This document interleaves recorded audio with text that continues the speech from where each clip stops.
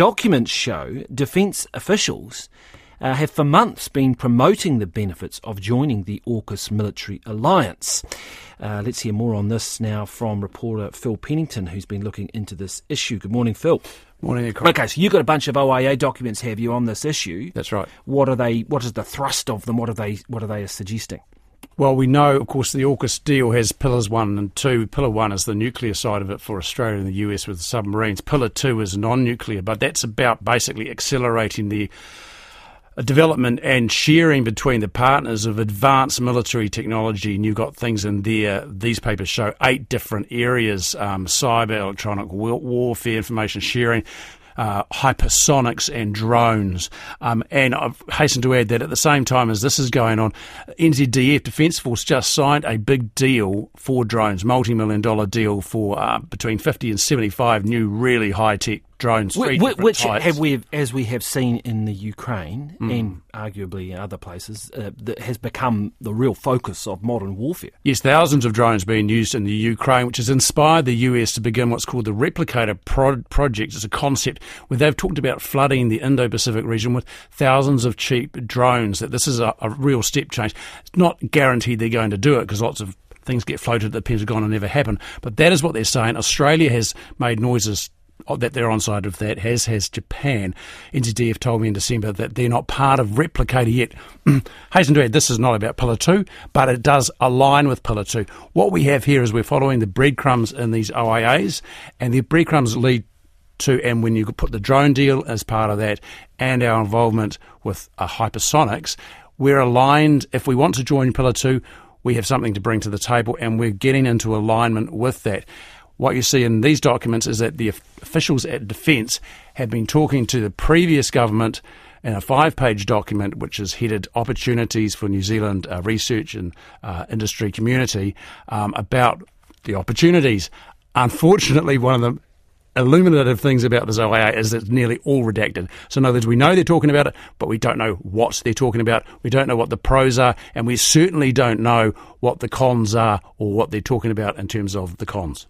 Well, I mean, we can hear from the Defence Minister shortly, but obviously the cons might be a geopolitical nature in the relationship with China and how they would react if New Zealand joined up formally to AUKUS. And these papers are in another paper that's about changing New Zealand's approach on AUKUS, and there's the dates from last March.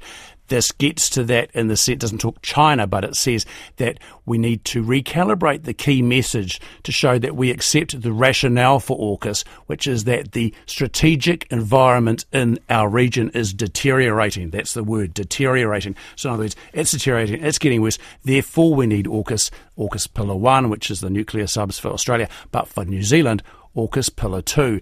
So that's what's on the line and on the table in Melbourne, we expect. It's hard to tell where we're at, whether this is early days or late days. I mean, all politicians of lots of stripes are on board with this. Chris Hipkins, Christopher Luxon, Judith Collins.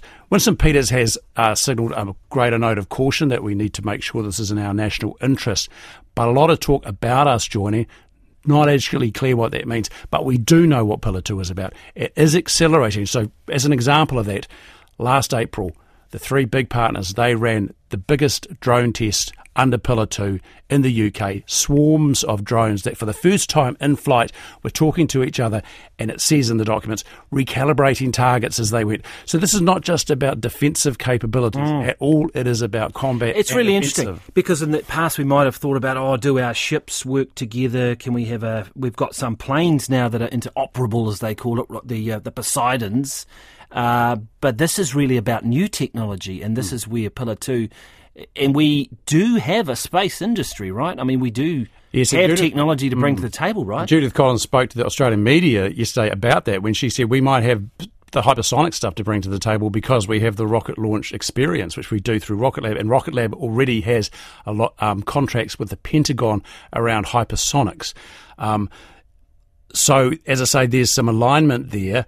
Interoperability is a big one, and Ms. Collins, she stressed that I've asked her, but also Defence Force came back last night to say, yes, interoperability. They weren't able, though, to say whether the drone deal that they've done, which is with 3 big contractors for about between 50 and 70 drones of 3 different types, whether that is guaranteed for interoperability. So what we've got here is we are seemingly on the verge of Pillar 2, but the dilemma there, of course, is where would the money come from to get into this? Well, I was just going to finish with that. We can hardly keep our old technology going. Ships are going down. We have to spend $1 billion on naval helicopters, and we don't have the people, the personnel, defence personnel to run them. So that's the real irony and dilemma of this thing, that we should be discussing joining an alliance that is focused on advanced military technologies when we can't keep the old stuff going. Very good. Thank you very much for that. That is Phil Pennington there, our reporter who's been looking at documents around the AUKUS proposal or idea.